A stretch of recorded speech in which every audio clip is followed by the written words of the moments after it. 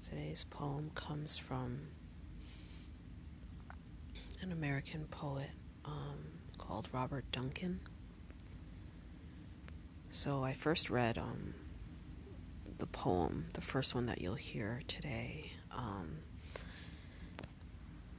and then I, started kind of doing my usual investigation of, who this author was, which I actually hadn't heard of. And then I read some stuff about him and his life, and it's actually really interesting. But they talk about a lot of themes that, a lot of his writing was kind of circled around, which I'll get into in a bit. But I really just didn't get that vibe from the first poem. So I looked and found another poem that makes the second one. That is what's the title?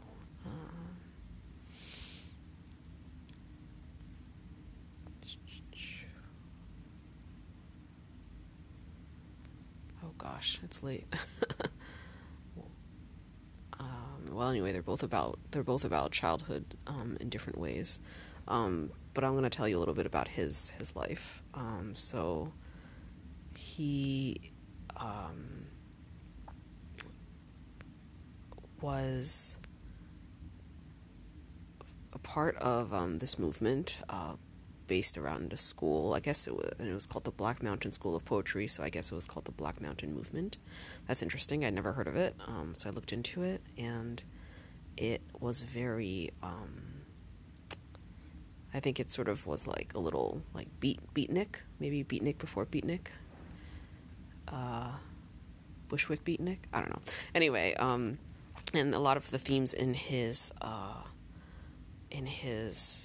poems are very sort of magical, and I like this story about him. So he was adopted at an early age by a couple, and the reason they selected him was based on his I guess astrology sign. I kind of love that. That's so weird. Yeah, and his parents' chosen religion was Theosophy, so sort of occultish, Aleister Crowley-ish, and that sort of permeates a lot of his works, particularly the second one that I would consider maybe more representative of his oeuvre. And I will. He's done some interviews and stuff in the past, and I'm just gonna read some of the quotes, and they're all in the citations, in the notes. A longing grows. So this is from him. A longing grows to return to the open composition, in which the accidents and imperfections of speech might awake intimations of human being. There is a natural mystery in poetry. We do not understand all that we render up to understanding. I study what I write as I study out any mystery. A poem, mine or another's, is an occult document, a body awaiting vivisection, analysis, X-rays. Then there's another one, another nice one. I work at language as a spring of water works at the rock to find a course, and so blindly. In this, I am not a maker of things, but, if maker, a maker of a way, for the way is itself. That's really very Taoist. And then the final quote is, I acquire language lore. What I am supplying is something like grammar of design, or of the possibilities of design. Yeah, I guess it's interesting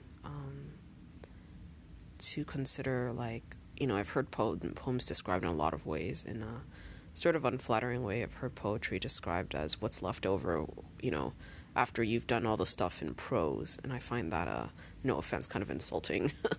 But I think Duncan is sort of saying that a poet is almost like a researcher, a discoverer, and I don't know, does the poem make something mysterious or does it resolve a mystery?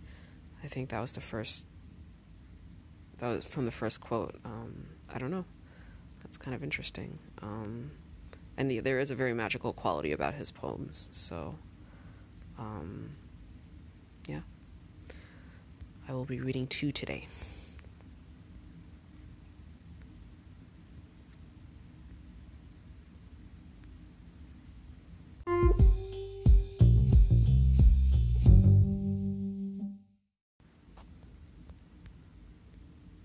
Childhood's Retreat by Robert Duncan. It's in the perilous boughs of the tree, out of blue sky. The wind sings loudest surrounding me. And solitude, a wild solitude's revealed, fearfully, high, I'd climb into the shaking uncertainties, part out of longing, part daring myself, part to see that widening of the world, part to find my own, my secret hiding sense and place, where from afar all voices and scenes come back. The barking of a dog, autumnal burnings, far calls, close calls. The boy I was cries out to me, hear the man where I am. Look, I've been where you most fear to be.